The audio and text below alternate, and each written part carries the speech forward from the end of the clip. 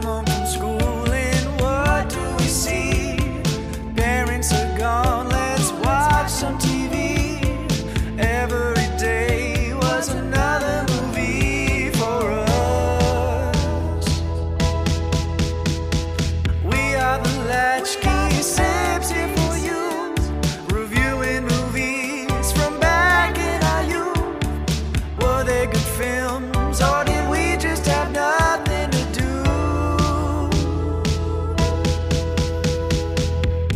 Hey everybody, welcome to another episode of Latchkey Sibs, the podcast that challenges three siblings to take a look at our childhood movie cabinet and one film at a time, criticize or defend the viewing choices we made as kids.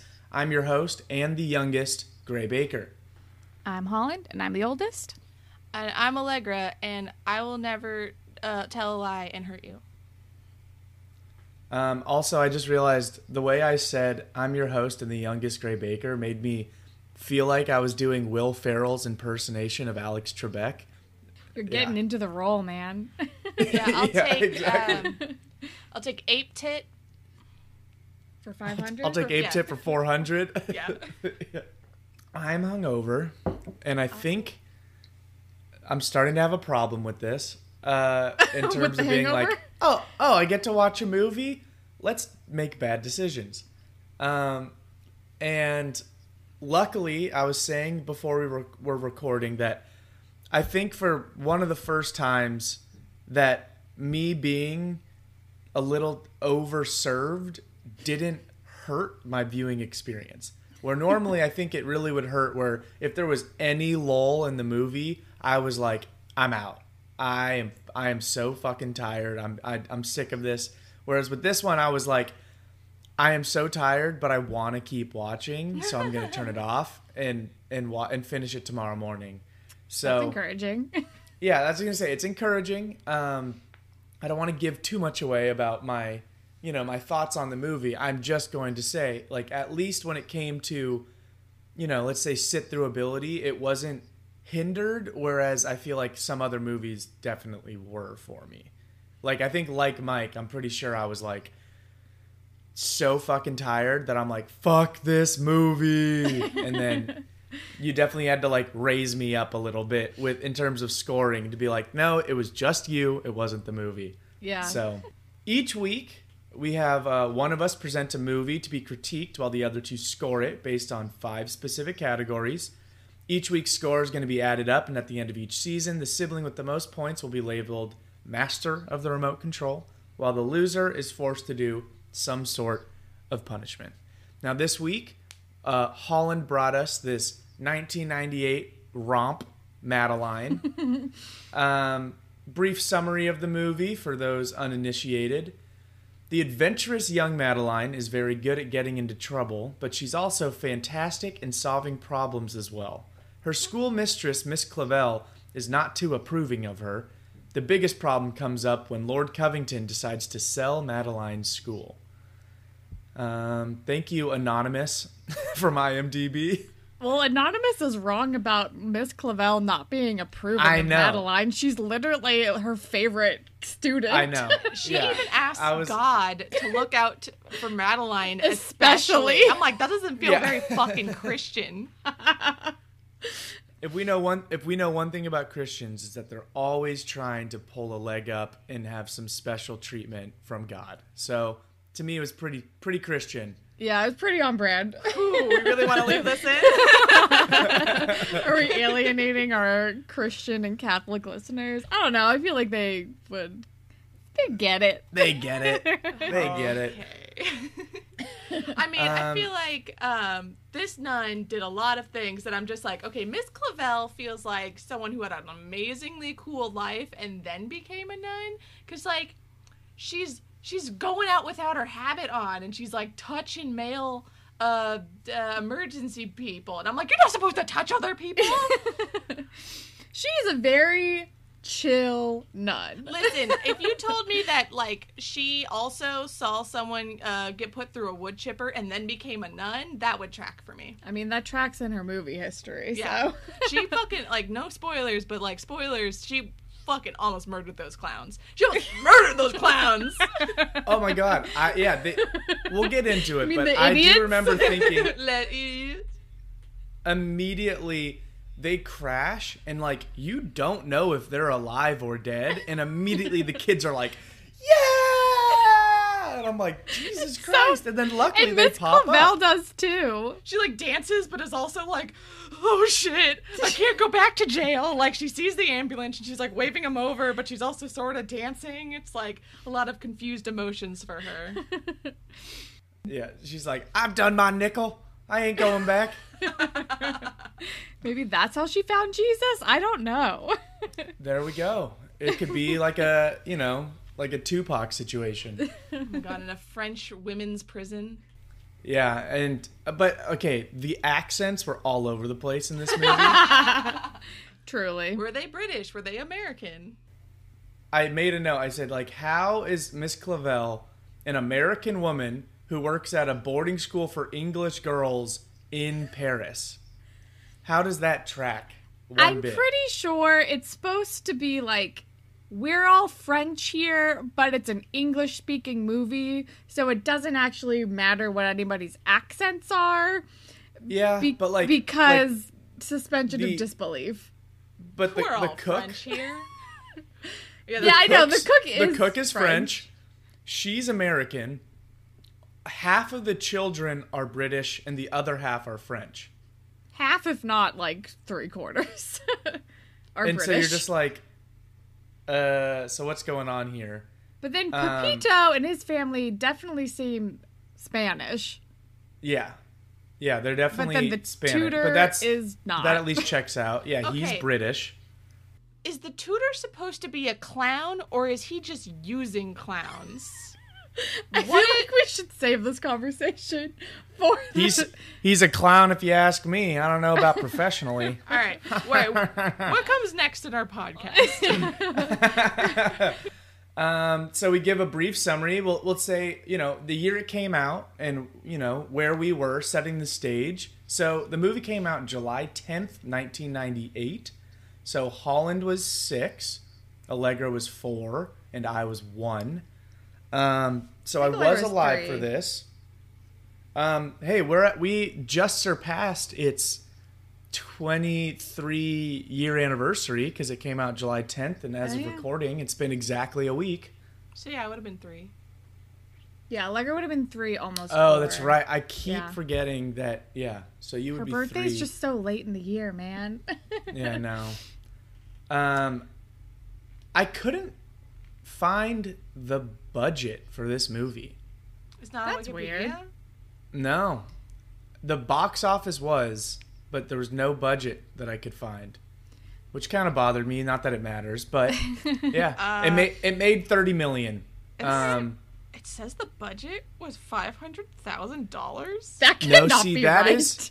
that is 2018's Madeline's Madeline. I've already looked it up. Not the same movie. Because trust me, I looked it up too. We might have seen this in theaters. Mom was not sure.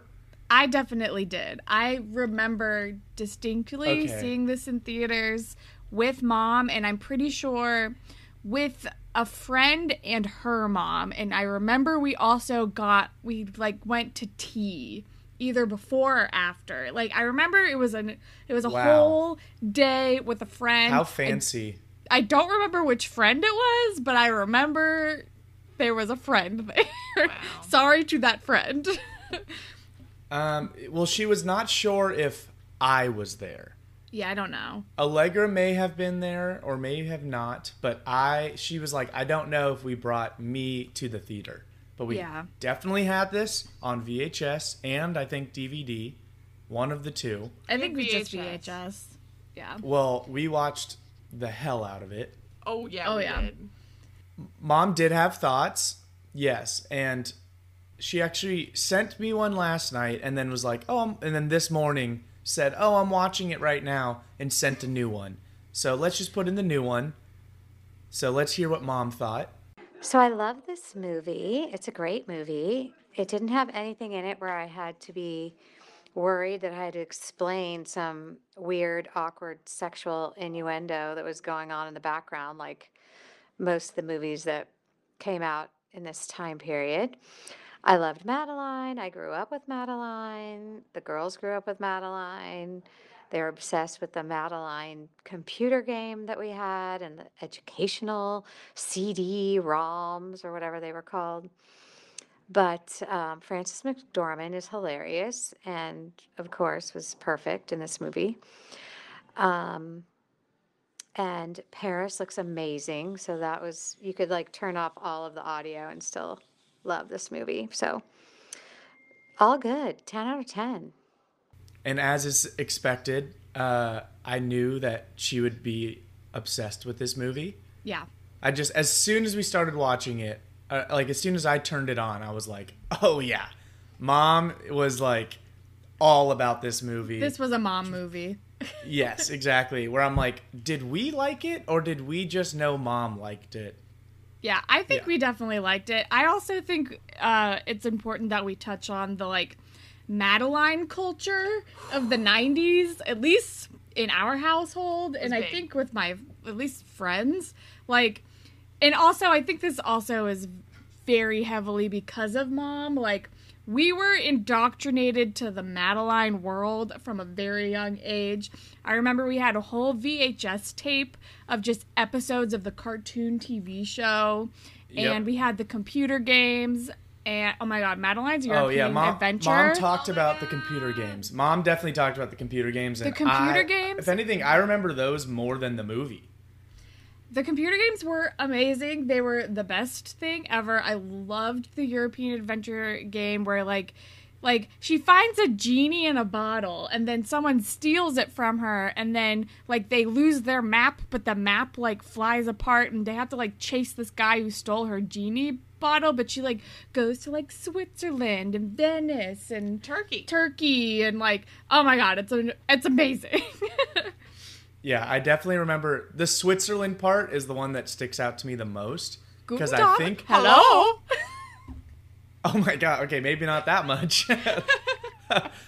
Because I just remember, I think I got stuck at that part of the game because I was 3 and was just like, all right, fuck this. I'm not playing it anymore. I can't get past this part. So I only remember the Switzerland part, which may have been like the first level for all I know. Well, it's the first like place she travels when she gets on the train.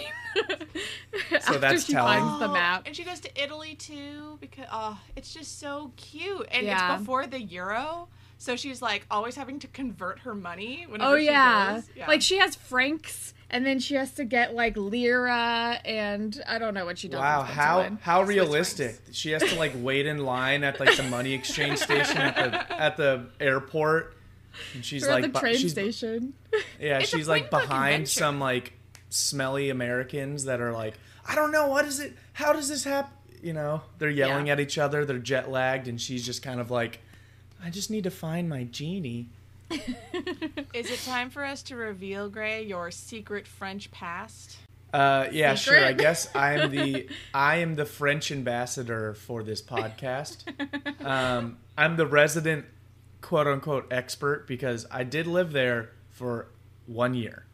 So I know everything there is to know about France. I'm basically a citizen. I am the stereotypical study abroad douche. So any questions I will answer with 100% confidence and almost 0%, knowledge. So bring it on. Love it. There were a couple things. I love it. You did say that you wanted me to like confirm or deny any like tropes or, anything, any French isms. And there wasn't a whole lot, to be honest. Other than the actual like scenery itself, they didn't like pull in a lot other than maybe like the circus. But we can get into it as we talk. Yeah. But yeah. There's only like a couple things that I could even be like, huh, because it was just like, we're talking about cute little girls. We're not, going into like the history of the city. Pre-watch notes. Allegra, why don't you go first? Perfect. Short and sweet. Obviously, I love the cartoon. So it was jarring at first to see it in live action. I don't know if people have an experience where like their cartoons turn into live action and they're like, oh, movie magic, but I was like, ew. Right, because as we remember, Allegra hated watching like live action people movies when she was little. So the only thing I actually remembered before watching it was at the end, Louis Armstrong's What a Wonderful World. That's all you remember? That's it. The one part that turns into a cartoon? Yes. The one part of the movie that turns into a cartoon, she's like, got it. I just remember liking the song.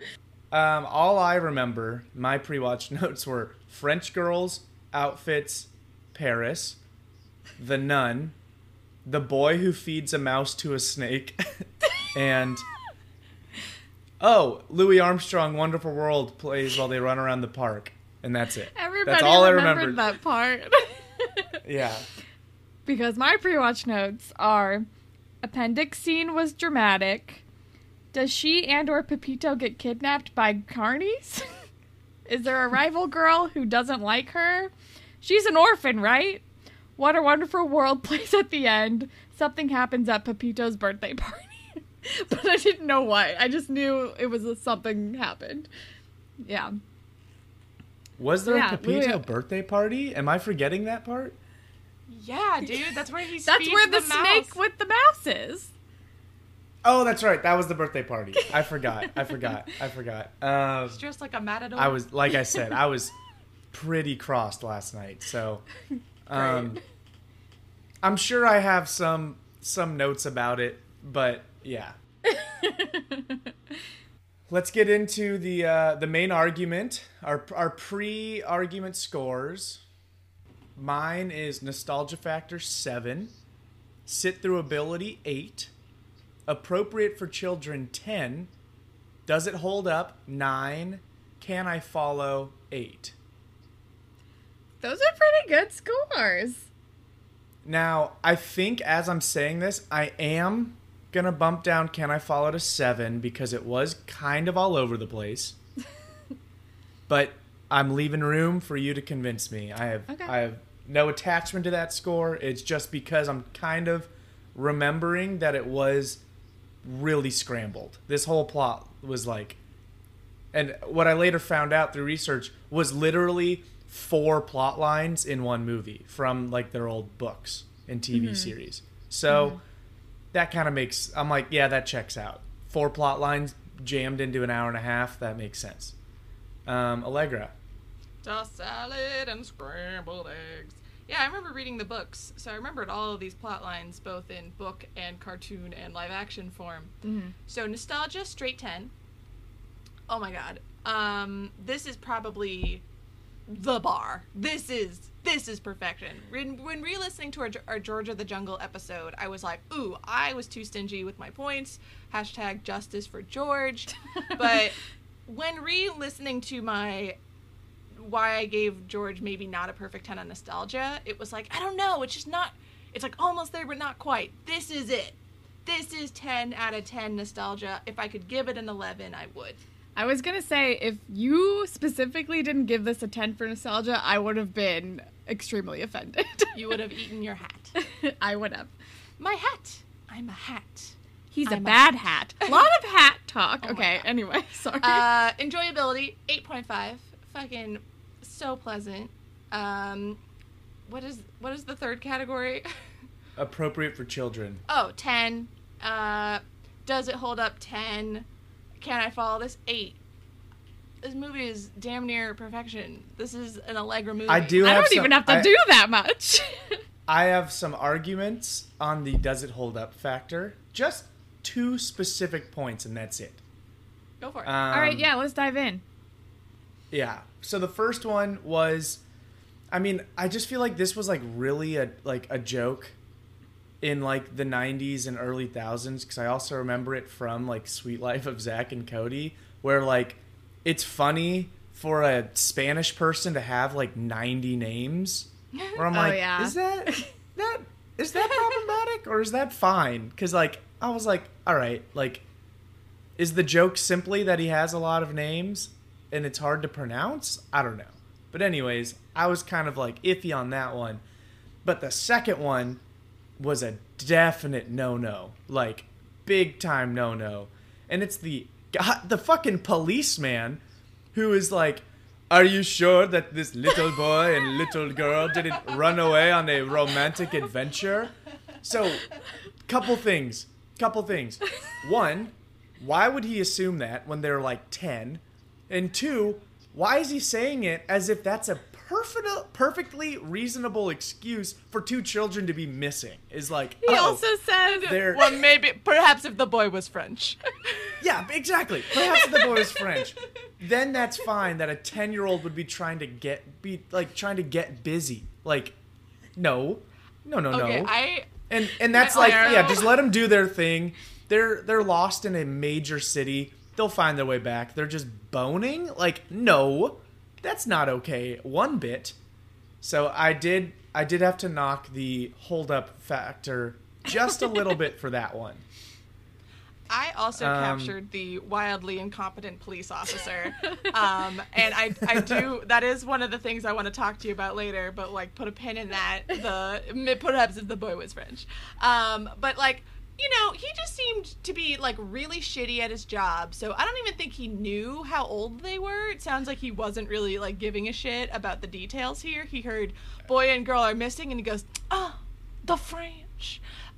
So clearly he's projecting, but I also love the idea of how they're just like, are you sure they didn't just run away to join the circus? This happens all the time. I'm like, is there all the time? Is there a fucking epidemic of French children running away to the circus? Like, oh, because that happens, it's fine. They're fine. They're fine.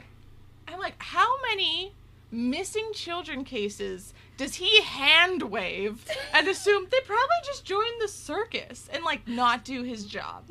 Yeah, and he's like, everyone knows that circus employees are the safest, most responsible human beings to look after children. And if they happen to have your children now, that's just the way the French government works. We can't do anything about it. That is in our Constitution. And when you say our, you mean yours as well, Gray. Oh. Yes, because I am a French citizen by default. Yes. Oui. Ouais. Yeah, their citizens test for you to gain citizenship is just, can you roll your own cigarette? And I was just like, all right, past that one. I'm now... Here's your beret and baguette, and, you know. Oh, can we talk about... your kerchief and your little striped sweater? Yeah, they're like, all right, get fucking. You're a French citizen now. Grow out your armpit hair and have some fun. Can we talk about how in, like, the beginning montage, at the end, every girl just has their own full-size baguette. They're just walking. Everyone just has their own baguette. And that's like when Aggie and Madeline are, like, sword fighting with them. I'm like, why do they all have one? That's a lot of bread. It's breakfast. What? I mean, I don't know. It's France. I guess it makes sense. Once again, I think that checks out. Yeah, I did write at the very beginning, just to jump off of that, because, again, I was pretty inebriated. I just wrote, oh, shit, I remember this beginning poem. Yes! I was going to talk about that. Yeah, like... The little house covered in vines, like two girls form, two straight 12 lines. Little girls and two straight lines. They left the house at half past 9. In rain or shine, the smallest one was Madeline. Yeah, like that is pulled directly from the books, and like it just punches you in the face with nostalgia, like on word one. It did. Okay, even the opening, and like the opening credits start off with like the art from the books, and I guess also kind of the cartoon, which is also, it's just so beautiful and nostalgic. And I also noted, like, I felt like a lot, like, the cinematography in this movie was also really fun. A lot of the, like city shots and landscape shots, I thought, like, mirrored, like, art from the books as well. So I feel like if you grew up with Madeline and you knew what it was about, this movie would have just been, like, it for you. Like, this was it. Yeah. Oh, Tickle your nostalgia bone. No, this movie was so cute. so much of this movie was so cute. And also, okay, can we just like give a round of applause to Hattie Jones? Oh my God, this 10-year-old actress who was killing it. By far the best child actor of any of the movies we've watched so far. 100%. Like similar to what Allegra was saying, that was the bar. And like for acting prowess as a child, she absolutely slayed it. And honestly, all the children kind of did. They all kind of did it. Yeah, I thought they all did a really good job, and I was thinking, like, maybe I'm just charmed by their British accent, so I think they're doing a better job than they are, but, like, I thought everybody did a pretty good job. All the children were very good. Hattie Jones, oh my God, amazing. I even wrote down in my notes at one point that she should have been cast as Ginny in Harry Potter. Oh my God. Like, I have a fun fact about this. Oh, yeah. She auditioned for the role of Hermione Granger, and it was literally down to her and Emma Watson. They were the final two. Wow. And the only reason they passed on Jones is because they thought she was too old for the role to start. Because she was 10 during this filming, so she would have been, I think, 13 when Harry Potter and the Sorcerer's Stone came out. So the only reason she was passed on was because she was just a little too old to play, book one Hermione. So if she was too old to play Hermione, she would have definitely been too old to play Ginny. But I thought that her spirit embodied, like, book Ginny, like, to a T, at least in this movie. Like, I feel like she could have carried that off. She could have pulled that off. But, yeah. And I think this was, like, one of the last things she was even in. I did a brief This was IMDb. the only thing she was... This is the only feature film she's ever been in. She's been in 2 TV shows, like, 1-episode parts... And then she, like, directed, wrote, produced, and starred in some, like, short film in 2015, and that's it. That's insane, because she's so good. She was so good. Yeah. Yeah. I just wrote, this is just one bullet point, one bullet point, one bullet point. This actress for Madeline is fucking killing it. Why are these all the best child actors I've ever seen in my life? Am I just really high? Like, no, because I was stone cold sober and I thought the same thing. thing. I was like, am I just being charmed because of my intoxication? I'm like, no, they're really good. They were all like, Pepito had some work to do, but again, he wasn't bad. I think just compared to everyone else, he was lacking. But like, Frances McDormand killed it. Love all the her. girls killed it.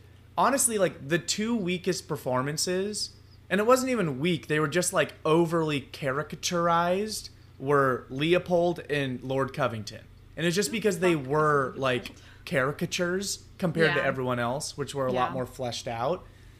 And and also just compared to everyone else. Like, and I think, if anything, I don't even think their performances were bad. I just think they were like more underwritten than that's what I mean. else. That's what I mean. Yeah. It wasn't even like the actor's performance. It was just like the characters themselves were weaker because they were they weren't fleshed out.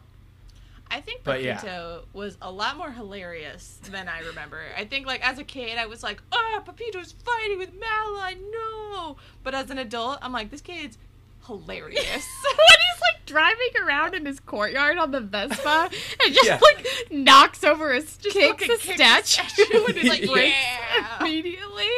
And he sets off the fireworks and he's like, yeah, I was not a fan. I mean, I understand, like, hilarious in kind of a pathetic way. But I did say, okay, so this boy sucks. Oh my God, the scene of the boy in the devil costume just brought up memories I'd forgotten about. And then this Pepito kid is literally a psychopath. He would be a real incel in today's world.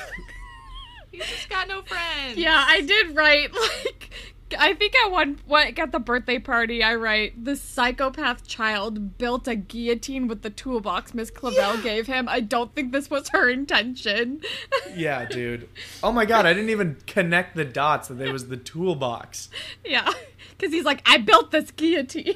Well, to be fair, his parents are like ignoring him and dumping him with this tutor who actually doesn't do shit. Yeah. I'm like, what year is it? Like, are no background checks? That's another thing. I was trying to figure out, like, when does this movie take place? Like, the whole time? And I feel like it's like 50s, 60s. It is. But So it is like the 50s. context clues. Okay. The books take place in 1939, and I think wow. they set this one Jesus. to like, I want to say like 56 in the movie. The Madeline books take place right before fucking Hitler takes over Paris. That's a fucking dark, ominous cloud, like right above. It's like, not. No, I happy, think if fun anything, it's more of adventures. like, it's kind of like, you know, Escapism? When yeah, well, I was gonna say when like Paris was still like innocent, and it's in the realm of like, you know, it lacked any omens yet. You know, it was like before anything really bad happened true. to the city, other than World War I. all of the blood that is spilled on those streets. But that was French on French crime. It's fine. They do that to each other all the time. You know, the revolution, whatever. all right. Oh, yeah, and at one point, the cook talks about the resistance. And she's like, I'm not fucking joking. I will kill this British man today. All right. Ellen I love Ellen. amazing. I want to be Ellen. She is hilarious. She is 100. Yes, she was adorable. Not 100 years old. She just is real. She just she does not fuck around. She also used to date, like, a circus man, which I'm like, I'm not surprised that you had a love affair with some man who worked in the circus. And apparently like, had a huge fucking dong. Yeah. Wait, did I miss that? What? It was so subtle, but she was like, he used to pleasure me with his, and like points down, and she's like, Ellen! The nun. Clavel's like, stop it! I did not pick up on that. Okay. It was very, very subtle. Like, Yeah. truly, like, That one was for the adults. like as a children would not know how to pick up on that. It was so subtle, but I A do couple want to. things. Oh no, please, you go. I just like I really want to introduce this possibly one time only segment, the French Connection, before we go any further. You know, we gotta check we had accuracy. exactly the same instinct when we talked over each other, because I was gonna kind of go into it also. Perfect. All right, so yeah, the I'm thinking Please. the structure of this is I have noted some things that you know, raised a little French flag. Is this real French? Is this a real French thing? So Okay. Gray, our resident 100% French expert, like Gray, you may even reply in French if that's more comfortable for you. D'accord. And ouais. That's the only word Allegra knows. Yeah, basically. Like the Parisian slang pronunciation of we. I know. Yeah. Bonjour, merci beaucoup, and ouais. Ouais. That's pretty much it. Wet. Okay, it's like a cat throwing up. Anyway. Speaking of cat noises, I don't remember what this was for, but it was really early in the movie, and I just wrote, why did that cook lady go psh, psh, psh, psh, psh, psh, psh? Do you remember it? I don't remember what was happening. I think but she was saying spitting. something. She was saying something, but it just sounded like psh, psh, psh, psh, psh, psh, psh. And I just wrote that down. I don't remember why. But anyways, I love that, like, your foggy ass notes drawing. Why is this cook woman calling a cat? yeah. So Feline and my notes Ellen. get better when all of the second half of the movie when I was watching it this morning. Okay. The notes are way better. But a lot of these are just very stream of consciousness. Like, I love it. All right, Graham, you tell me accurate or not accurate. Where or Okay. no? Or no way. No way. Yes. Perfect.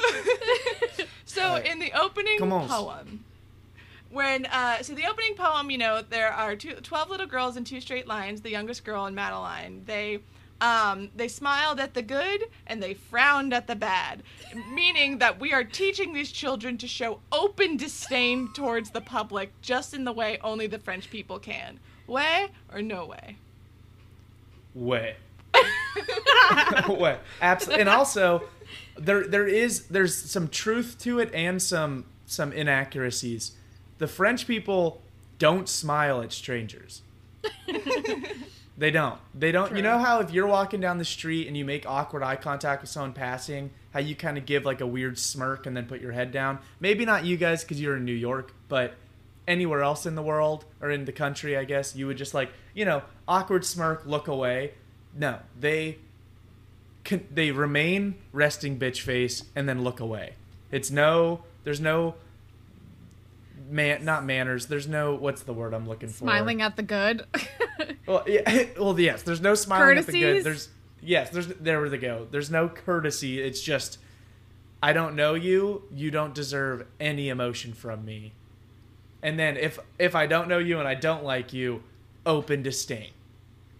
Great. Yeah. Shit. Oh, okay. So we'll just go to the cop. When he's hearing that children are missing, goes, "Are you sure they did not run away for a romantic affair?" And they were like, "No." They didn't say because they're 10. We didn't hear them tell the cop that how old they were. And he goes, "Oh, perhaps if the boy was French." Way or no way? Which part? If okay, that's true, Slayer. A, if a cop would say to a nun, "Don't worry your pretty little head," I'm like, oh, it's a pretty Catholic country. Would you really get away with saying that to a nun? Yes. That's a way. They're pretty Catholic, but they're even more horny. So yes. 2, would you immediately assume a crime did not happen, but maybe a horny crime happened? Yes. Way. And 3. Especially if they were French. No, that one I just don't know because I wasn't, even though I am French 100%. I didn't have any encounters like this with the police to where it was like, "Oh, you're French, keep moving." The whole time the system was trying to turn me away from my true French calling. So they were always trying to label me as American. Gotcha. Right. And obviously, as your French Sona rejected that. You are Frenchkin? Yes. I have one. Vegetarianism. Yes. Looked down upon? Way or no way? Way. Oh, yeah. That is like, it's literally like a spit in the face to people that take themselves seriously as like, the French, because cuisine is a huge point of pride for a lot of French people. Even if you're not like a cook, it's like, they take a lot of pride in the fact that French cuisine is like so renowned.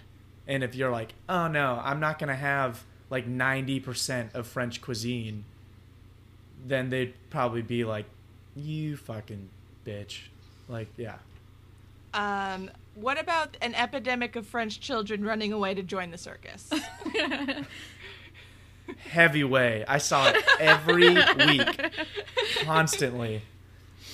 Now, I have a couple things to bring up myself that are in the realm of France. One, the River Seine that Madeline falls into, the river that goes through Paris, it's called the Seine, is fucking disgusting. It is. I was wondering gross. And her being like, watching her being like, like swimming and getting in her mouth made me want to vomit. I later found out through research that the actress herself wasn't actually in it.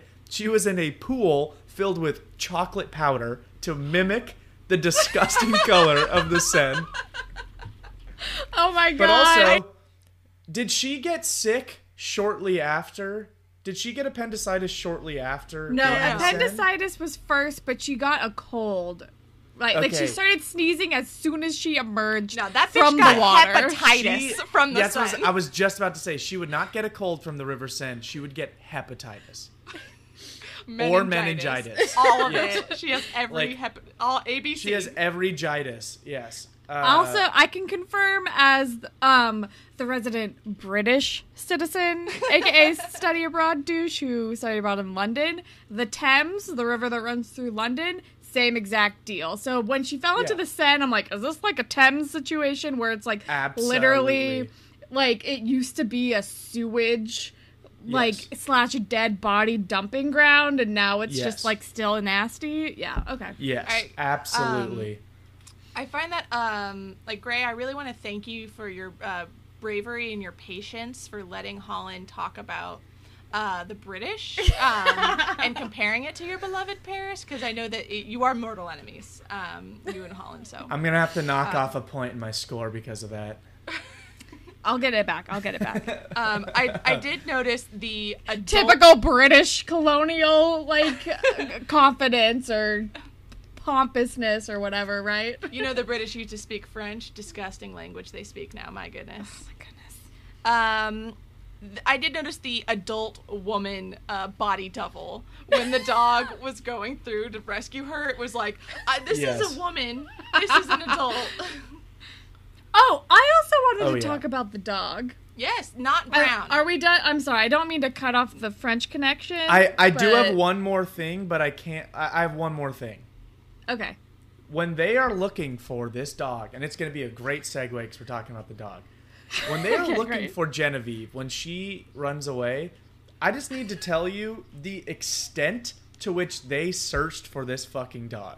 So the house is near the Eiffel Tower. You can see it in the background. Great plot of land. The Eiffel Tower is in the 7th arrondissement, which is like west of the city. Like if the city is a circle, let's just imagine Paris is a circle, because it kind of is. The Eiffel Tower is like central west, like essentially on the like equator of the circle, maybe a little below it on the west. They start there, obviously, because that's where the house is. Then they end up at Pont Neuf, which is on the river right by Notre Dame, which is central east. So like the other side of the city, like 4 or 5 miles away. And then from there, they go to Montmartre, which is north, like due north of the city, like the top of the city, which is another like 4 miles from Pont Neuf. So they are scouring this fucking city, and the dog was in the goddamn neighborhood all along. Like, why did you start in the neighborhood? Yeah, They went miles looking for this dog. They're 10. It's like 12, 10 I year olds. noticed that too. I was like, they're going all over the goddamn place. I'm like, there's no way this dog would have gotten all the way over here, surely. Absolutely not. But also the dog. So in like the books and the TV show, the dog was like a brown dog. It Yep. was like a hound or like a dachshund or something. It wasn't a dachshund. Well, I don't the size know. of a 10-year-old, so it's like a medium-sized dog. Whatever. It's like a chocolate lab, perhaps. But I have a conspiracy. I don't know if it's a conspiracy theory, but I have a theory that they changed the dog to a golden retriever in the movie because it was the Labrador. 90s and everybody was obsessed with golden retrievers in the 90s. Well, it was Slash actually a yellow labs. lab. It was a yellow lab, yeah. Well, one of the girls said it was a golden receiver. Well, okay, so in the animated series, Genevieve is depicted as a brown Afghan, Jesus, hound mongrel. And I'm like, that's an official term, by the way. It's not my words. But I'm like, did Airbud really have this much power that it Yes. changed, like, every dog that you wanted was going to be a golden retriever or a lab Maybe or they something changed like it that. to a white dog because otherwise you wouldn't be able to see it when it jumped in the Seine. Fucking blend. The dog was a very... Like, that shot a huge nostalgia arrow through my mind because I remembered how much of a dog girl I was. You really were. I was a dog And obsessed. that until I got- dog was so cute. Genevieve was So cute. so cute. Such a cute little fucking face. Yeah, Madeline was my icon. The entire time, I just remembered how much I wanted to be her. I thought she was so cool and so brave, and she was a leader. In reality, I was Aggie. Like, I wanted to be Madeline, but I was Aggie. I was gonna say, I'm like, I feel like Aggie had such, like, baby Allegra energy. The fact that she's trying on bras and she's going, boobies, boobies, boobies, her boobie baskets. I loved Aggie, though. Loved her. She was a fun. She was Aggie and Madeline, dynamic duo. They were both great. Yeah, and, like, Aggie was even a real one and, like, covered for Madeline when she was running away to the circus. I'm like, Aggie's a real one, but also, why are you doing this? This is not, like, please don't let your friend run away to the circus. She immediately was like, okay, I'm sorry. 1 second, she was like, I'll help you out. I'll hold the hat up. And then as soon as they get home, she's like, Madeline's gone. I tried to stop her. I'm like, you fucking liar. You little snitch. You were like, you did not try to stop her. You literally corroborated until you got home, and you couldn't live with the guilt. Aggie. That actually happened to me. I was in that situation. A friend wanted to pretend to go on the youth and government trip to Bob and said, if someone asks, I went. And then I was like, you bet. And then after the trip was over and we were all coming back, I was like, I couldn't handle the guilt anymore and told their parents. Oh, gosh. Yeah. So I'm like, I get it, You're Aggie. literally Aggie. You are Aggie. I literally am Aggie. Oh, I have another theory. Do we think that Miss Clavel always knows when something is not right, or knows, like, which direction to drive to find the children who have been abducted by idiots because she has a connection to God? Oh, it's absolutely Jesus. Jesus is whispering in her ear saying, go that way. Jesus did take the wheel. Jesus took the wheel. I think that Jesus is actually Genevieve. I thought it was actually because of her background as a police woman in Fargo, North Dakota, with her ace detective skills. It's just a second sense. She can got that intuition. You can take the policewoman out of Fargo, but you can't. No, wait, hold on. She can try to run, but her true calling always stays within her. She's just an ace detective and can't do anything about it. I just came across a note. Is Pepito supposed to be hot? As a child, I didn't get it, but, you know, beauty is in the eye of the beholder. Are you saying you get it now? No. You're like, as a child, I didn't get it, but now I'm like, hummina. Well, because I was going to say, like, I think when I watched this movie, I wasn't really paying attention in that way. And now watching it as an adult, I have missed the window in which I could have explored whether Pepito was supposed to be a babe or not. So I just wanted to throw that out there because, like, some of those girls were swooning. I thought he was an adorable child. He had, like, cool gelled hair. Listen, when you are a young girl at an all-girls school, you know, any boy will do it for you. Like, Boy Next Door, you already got the fantasies running in your brain. Yeah, it truly doesn't matter what Pepito looked like at all. They were starved for looking at boys. Like, my college, our mascot, it was King Triton. Yes. And we had something called Triton Eye, in which we were known for having such bad-looking students that, like, after you spend a year or so there, you get sort of Stockholm Syndrome, and it's called Triton Eye, where suddenly everyone starts looking good. That's what they got. Oh, wow. Damn, UCSD, what? You mean what UC, slander? UC Socially Dead? Yeah. We were just known for being just like the nerd school. You're like, you're a San Diego State 6, but a UC San Diego 9. That is fucking true facts. Every time I had to go to SDSU, I felt like a goddamn bridge troll. Oh my god. Yeah, I had the opposite experience at my college where I was like, oh wow, this is giving me very unrealistic expectations for what human beings look like on a day-to-day scale. Fucking USC. Yeah, I went to USC where like every beautiful human being in the world went. And so I was just like, oh, yeah, everyone in the world is this attractive. And then I go out into the world and I'm like, oh, no, everyone just looks like me. So, do we want to talk about the plot? Which one? Okay. Yeah, so kind of hard to follow. There was a lot going on. There was I a do have to lot say, going on. The followability, I did have to knock it down a point or so because the beginning just fucking starts and they're like, it's called Madeline. And I'm just like, I don't know, there's a lot of Miss Clavel. Should this movie be called Miss Clavel? But I feel like once Madeline has the scene in the hospital with the head of the school lady, Marie Jabert, which is a much fancier, cooler way of saying Gilbert. I know. Fucking I don't think I ever ugly-ass realized that when I was little. Jabert. That it's like, it's Gilbert. I'm Mary Gilbert. I'm Marie Jabert. Yeah.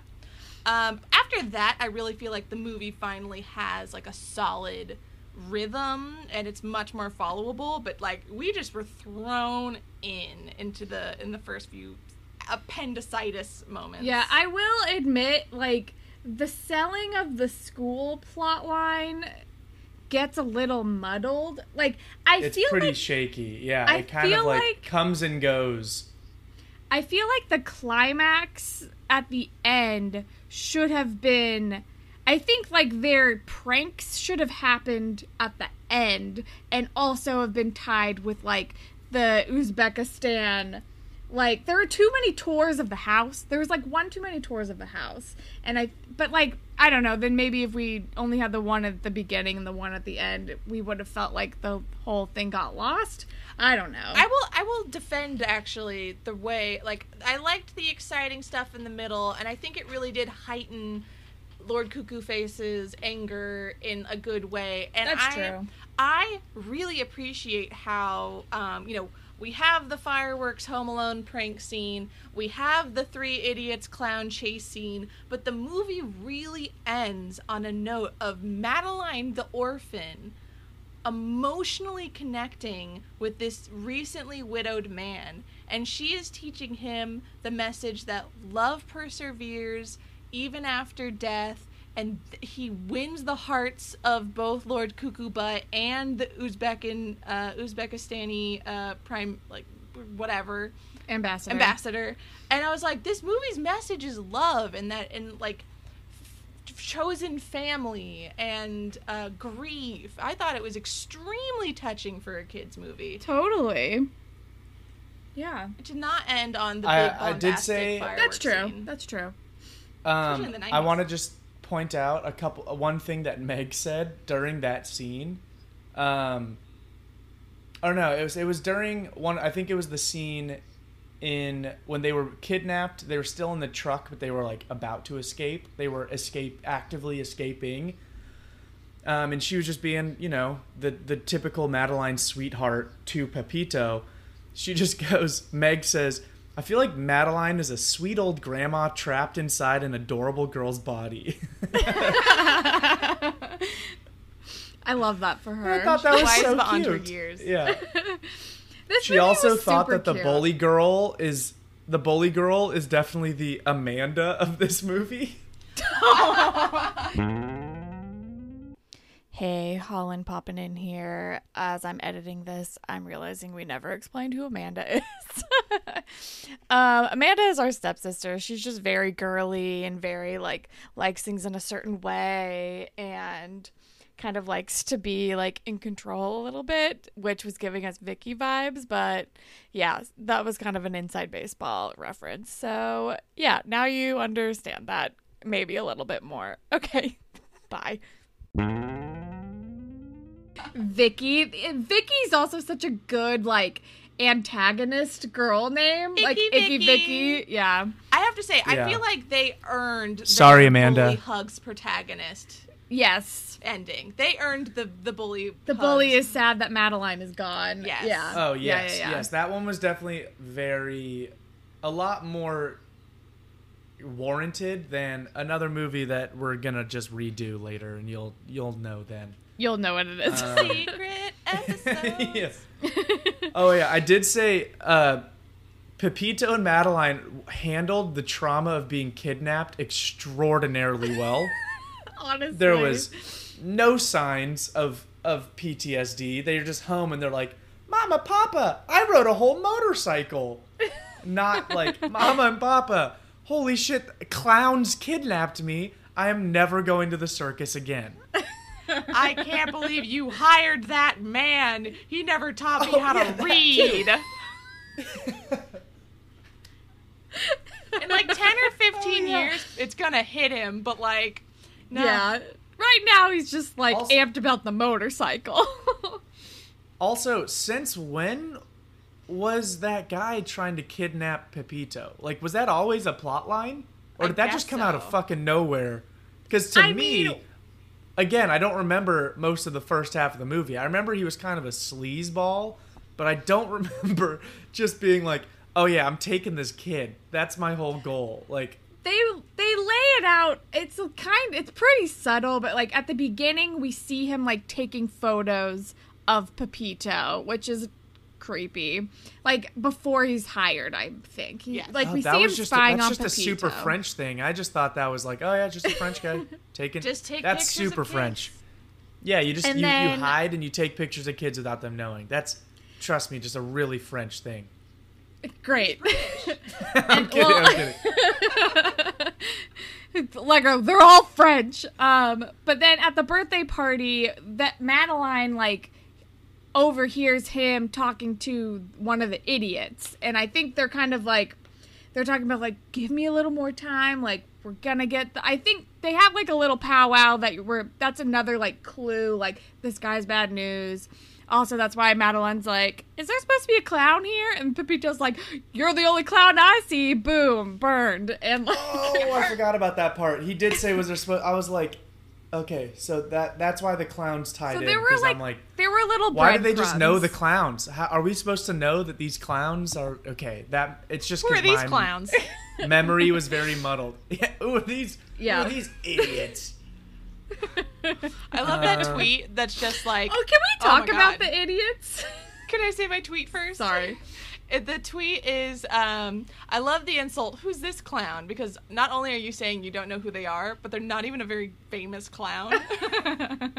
But yes, let's talk about how... Yeah, can we talk about the idiots, though? Please, because I kind of loved all of them. They all... I mean, at least, like, I feel like there were, like, one or two who were, like, actually really malicious. But then there was, like, at least just one guy who was, the one that got left behind... The one that got behind, the one that, like, came up after the tutor, like, threw the children in the truck, the lagging clown is just like, isn't this the life? Like, this is the life, eh? And he's like, get in the truck! He's just, like, happy to be there. He's just, like, living his clown life. He loves being in the circus, and... They're practicing all the time. Like, there's an establishing shot where they're, like, around a campfire, and they do a goofy little practice of getting the soup pot on his head, and one of the idiots goes, it's not bad. Yeah, and they're just, like, on the unicycle and juggling, like, at the campfire. They're just, like, honing in on their craft. It's like, this is their main job. Their main job is not ransoming ambassadors' children. They're clowns first. I do think there is a reason one of them gets left behind, and it's because he doesn't go to jail because he was more pure-hearted. True. Because, saved him. he gets... But again, and it was so funny, because I think it was the only line that third clown actually did have. It's not good. And it's not a strong line. Yes, he was a worse actor than every child in this movie. Because he just goes like, wait, you forgot about me! And, like, was so bad and unnatural and forced that you're like, all right, just run off. Go join another circus. You don't deserve this life. This is what confuses me the most. We see all three idiots, and then we see the tutor. The tutor is a fourth guy. Is he a clown? Is he associated with the circus at all? Is he just a con man who thought, though I know how I can earn money with clowns? It's foolproof. We don't know anything about this tutor at all, except that he wants to ransom children. Yeah, his connection to the circus do you want to know something? Is confusing. Sure. One thing that I literally only learned from looking up trivia about this movie in preparation for the podcast, because they don't say anything about this in the movie, as far as I can remember. Apparently, the guy, Leopold is the name of the tutor, is a Soviet spy trying to kidnap Pepito to get money and make Spain a communist country. What? Of course. How did we not see it? Because of this fact, this movie was banned in Russia until 2008. That wasn't even apparent in the movie. I know. Unless he was wearing some kind of memorabilia that was supposed to be like, if you know, you know. This man, why did he have a British accent? Why didn't they have another Russian? I mean, I know Russian spies like can perfect accents. I've watched 2 seasons of The Americans, whatever. But like, I did not pick that up in the slightest. Once again, it's a really French thing. I love this is the evolved version of hashtag maybe it's different. Exactly. Degrassi Pod fans, if you know, you know. Gray never listened to your podcast in the 5 years that you did it. Because Degrassi takes place in Canada, there were just, whenever something didn't make sense, we were like, I don't know, maybe it's different in Canada. So it just became hashtag maybe it's different when we couldn't explain something. It's just a French thing. Yeah. Yeah. Well, this movie, I thoroughly enjoyed. I was optimistic for it just because of the nostalgia of it, but I was kind of nervous where I'm like, I think I'll enjoy it just because of the nostalgia, but I don't know if it's really going to hold up like as an actual enjoyable movie. And I was like pleasantly surprised. I was like happy to be wrong about that. Meg was really like not stoked for this movie because she never watched it. She was not indoctrinated in the Madeline life and kept calling it she kept calling it like, so when are we watching this Polly Pocket movie? And I don't know why she kept saying that. But she was like, it's just going to be another like princess movie. Like I'm not like, you know, like she was very tomboyish growing up and was very much like into like, you know, what is my brother into, or like the movie she liked, she very much liked, you know, Lindsay Lohan or Amanda Bynes, where it was very much like, no, I'm not a girly girl, you know, I'm my own woman. Yeah. So I think she was like, disguise, feminist icon Dana Carvey. Sorry. Yes, of course. So she just didn't know what to expect with this movie, and she thought it was just going to be another like girls should be girls movies, and she was like, oh my god, I love this movie. This movie is perfect. I enjoyed it so much. And I'm like, yes, cool. Got him. Awesome. Got her. Got him. Got another one. Yeah. It sounds like Meg and I were similar in feeling. Like I was very much also like I loved me a princess movie, but I also loved a tomboy movie. Like I didn't want to be pigeonholed, and I think this movie does that very, very well because they get extremely excited to dress up for Petito's birthday party, but they're also like, did you know Joan of Arc got burnt at the stake when she was 19? I'm gonna get burnt at the stake too. What an amazing way to die. And I'm like, yes. I was like, that again must be just a really French thing. That's just very French to be like, I am gonna be a martyr and die like in the most dramatic way possible. Very French. Yeah. And also the end is like, oh, you thought the man was the ambassador? Oh, I know. It's the woman. You played yourself. You're snap, sexist. Snap. Yeah, exactly. Like snap, snap. Women are powerful. Very 90s girl power moment. Yes. I also find it interesting because if it's the 50s, then Uzbekistan is Soviet. But you know, she's wearing a Soviet pin. She had a hammer and sickle pin on her lapel. Yeah, because she's Uzbek. Like the Soviets. Are you saying Lord Covington was fine selling his home to the Soviets if it meant he didn't have to deal with the grief of losing his wife?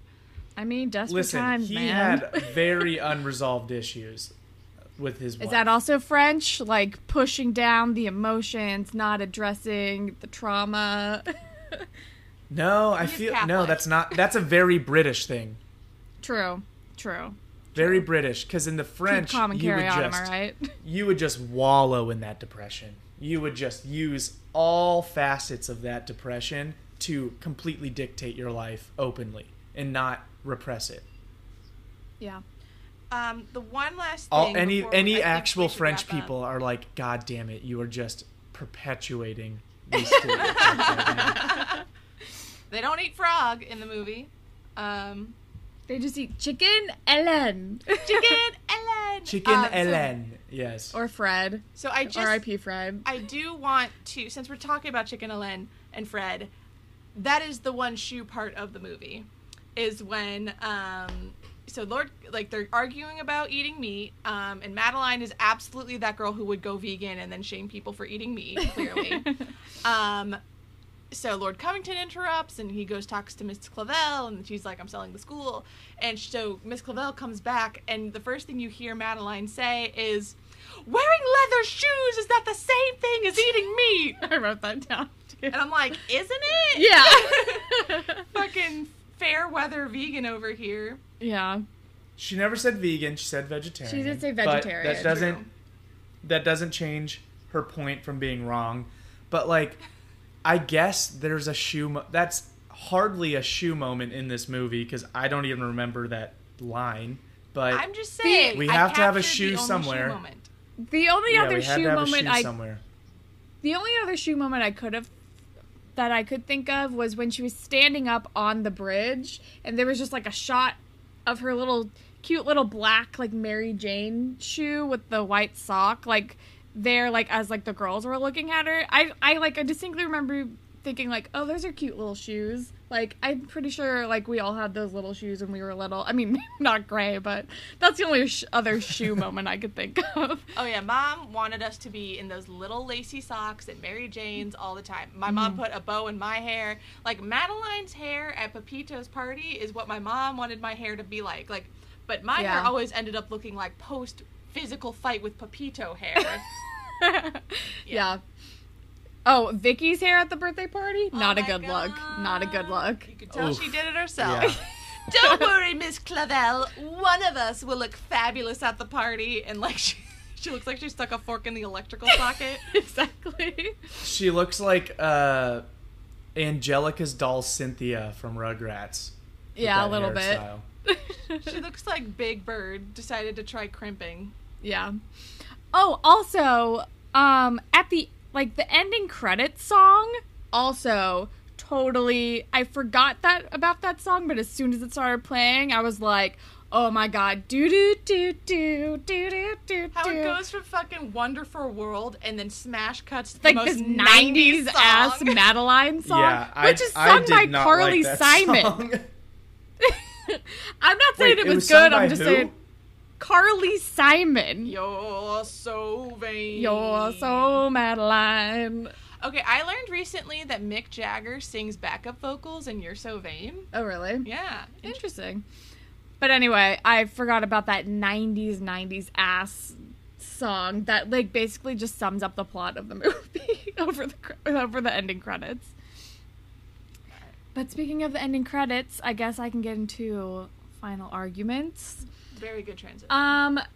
The only person who I have to argue for nostalgia is Gray. I mean, I feel like a 7 still feels pretty low, especially because, like, I actually didn't remember how much you also watched it growing up, and also we played the Madeline games, and I don't know, you were around the Madeline stuff. I feel like 7 is kind of low, but, like, I don't know.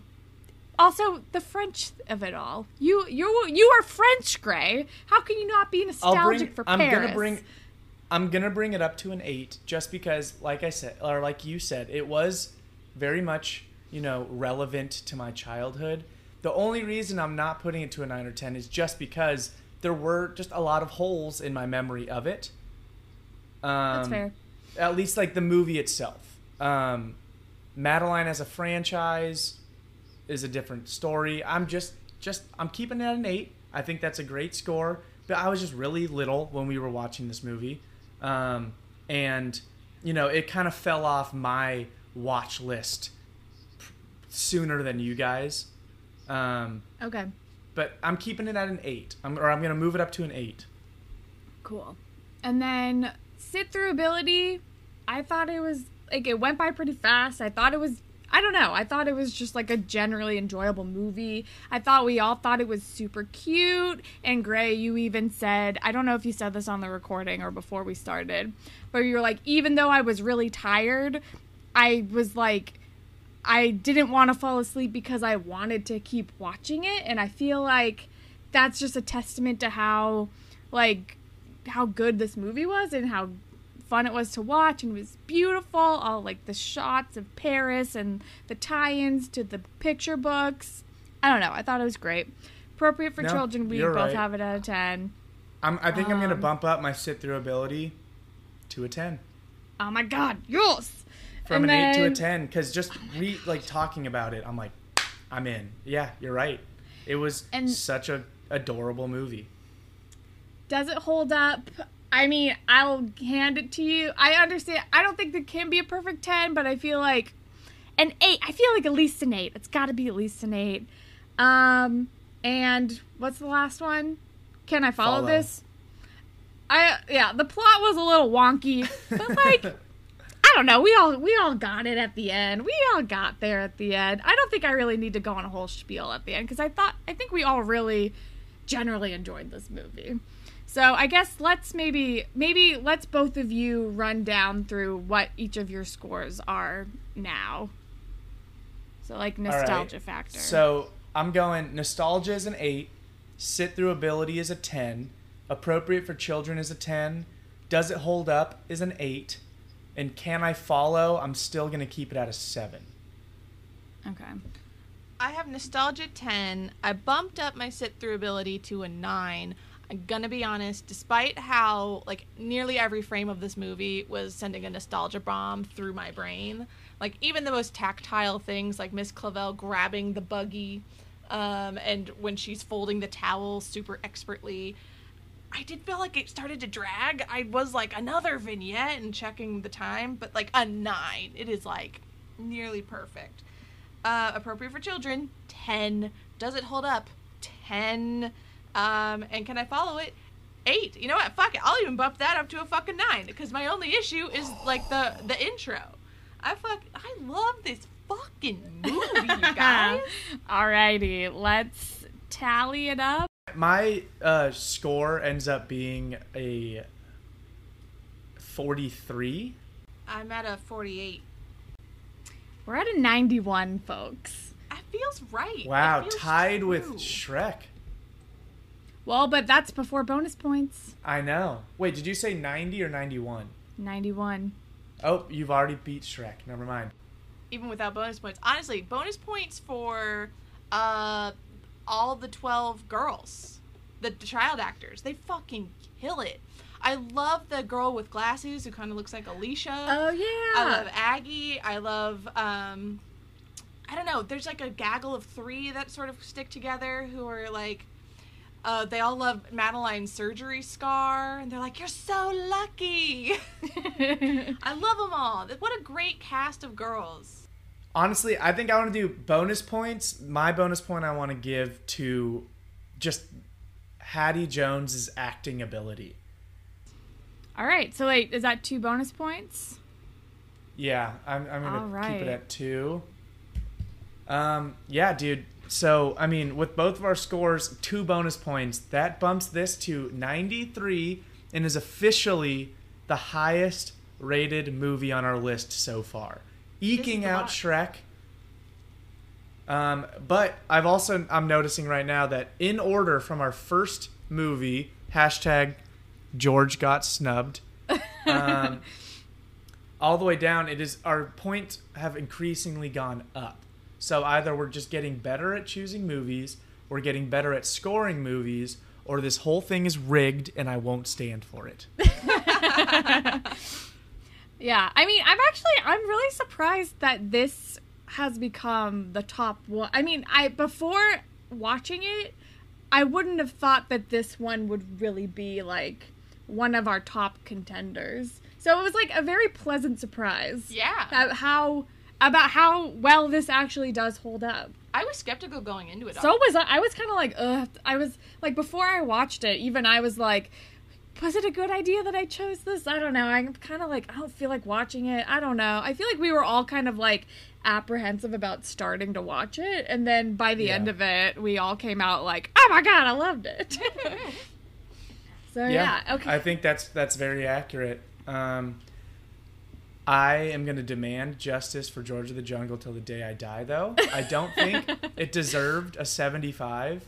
I think it could have gotten higher. I think it deserves at least an 80, but we can maybe revisit that in a following season, or we can figure out how to do that. But maybe end of the year we can get bonus points for...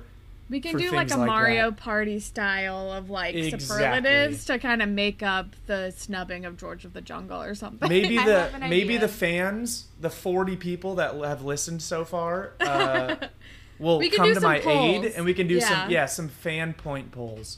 So that's sort of what I was thinking. What if either at the end of the year, right before we have our final countdown, or maybe start of next season, we have fans vote to see what movie deserves a redemption, and we do it again. That's a good idea. That's a great idea. Okay. All right. So to kind of wrap up, fun facts. Fun facts. So as I already said, released July 10th, 1998. Don't know the budget, but box office was $30 million. Was strangely a huge release, or a huge following in Canada. So many people bought the VHS. So many people bought the VHS in Canada that as soon as it came out on DVD, there were like frequently like Goodwills and secondhand stores with used copies of Madeline on VHS because they were all returning it to get the DVD because so many people loved it. As I said earlier, the movie encompasses plot lines from 4 Madeline books, which I think checks out. Hattie Jones auditioned for Hermione. In the scene where Madeline was in the river, she was actually swimming in a pool of chocolate powder, because that's how gross the Seine is. Sir Ian McKellen, Tim Curry, John Cleese, Alan Rickman, Eric Idle, and Michael Caine were all considered for the role of Lord Covington. Wildly different energies. Oh my god. Can you imagine Tim Curry as Lord Cuckoo Butt? Oh my gosh. Or fucking Michael Caine? Alan Rickman? Wow. Alan Rickman, and then if Hattie had been Hermione? Was it Alan Rickman or Alan Cumming, did you say? Alan Rickman. Oh, jeez. Wow. Can you imagine? And Ian McKellen, like fucking Gandalf? Oh, can we play a game? Can we play a game just really quick? Do you remember when she was like, called him Lord Cuckoo Butt to his face, and she's like, you just called me Lord Cuckoo Butt, and she's like, no I didn't, and she's like, yes you did. Yes you did. Can we do that as Eric Idle or Alan Rickman or Tim Curry? Like, what would that scene have been? Did you just call me Lord Cuckoo Butt? No, I didn't. Yes you did. Yes she did. There's my attempt. Thank you very much. Some trivia about things that were happening in 1998. For the first time, I didn't put in any extremely depressing or harrowing fun facts. Great. I honestly couldn't find any. Other than maybe this one. The top song was Iris by the Goo Goo Dolls. The big movies of the year included Saving Private Ryan, Armageddon, and There's Something About Mary. At this same year, Marvel... Wasn't Titanic 97? It came out at the very end of 97, but it was like, it came out December 97, so 1998 was like... Yeah, well, that doesn't count. Titanic explosion. I'm just saying. That was important to culture in 1998. I was there, I remember. Okay. Marvel was offered the cinematic rights of almost all of its characters to Sony for $25 million. Marvel offered their rights to Sony. Sony rejected the offer and only purchased the rights to Spider-Man for $10 million, believing the movie audiences would only care about him. 9 years later, that would be proved very wrong. MP3s were created for the first time. Google launched. the last episode of Seinfeld aired, and Adam Sandler's only comedy film to be positively rated fresh on Rotten Tomatoes was released this year, and it was The Wedding Singer. I love that movie. Yes, and that's the only one to ever rank fresh on Rotten Tomatoes by Adam Sandler. I can see why. We're gonna have to have some Adam Sandler movies on this podcast. Oh, totally. Oh, we are going to. There are 3 in particular that I'm like, we need to talk about these movies. Should we have an Adam Sandler? One of them. When's his birthday? Timber? Let's look this up. I was literally about to look up his birthday. Sandler Timber is around the corner, you guys. September. Oh my God! Sandler Timber, Sandler Timber. Guys, no, Sand Tembler. Sand Timber. There we go. Sand Tembler. All right, we're doing Perfect. Oh man, I love this.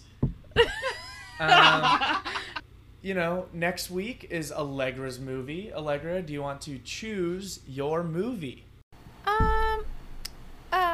What if we did Grease 2?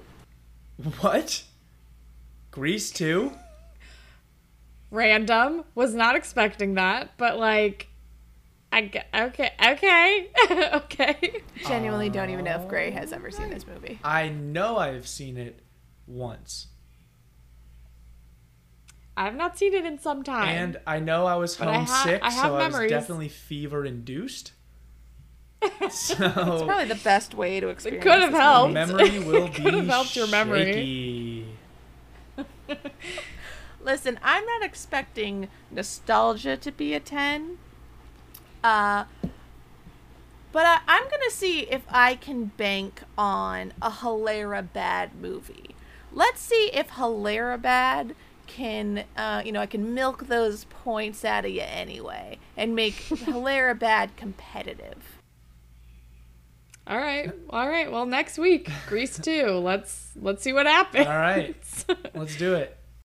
But, I think that is all that we got for you guys. If you want to continue to follow along, if you want to add to the conversation, maybe we can start having some, like, a fan corner. We can read your tweets and your emails, whatever. You can follow us on Instagram and Twitter and TikTok at LatchkeySibs, or you can email us at latchkeysibs@gmail.com if you have something a little bit longer to say to us. And you can follow me on Instagram and Twitter at HollandTacular. Oh, I mean, you don't have to follow me. I just really want you to follow all of the our socials. This Latchkey, Twitter, Instagram, TikTok. Yeah, if you follow those accounts, you will be able to find me tangentially if you want to. But follow all of our main socials. We're going to start producing lots of cool TikToks, like not just clips from the show or trailers. We're going to do other stuff too. Well, by the time this episode comes out, that's already going to be happening. So you should check out our TikTok because there should be a lot of content there already. Follow all of the Latchkey socials. Follow me on TikTok at DadNotGood. I will be posting some things related to the podcast that might not necessarily make it onto the Latchkey TikTok or Instagram or Twitter pages. So if you want some more personalized or tangential content, some behind the scenes stuff maybe, follow my TikTok. And that is going to wrap up this episode of Latchkey Sibs. So tune in again next week to watch Allegra's movie. Bye. Bye. Goodbye now. Life is fine. 12 of us in 2 straight lines. The bravest of all is Madeline.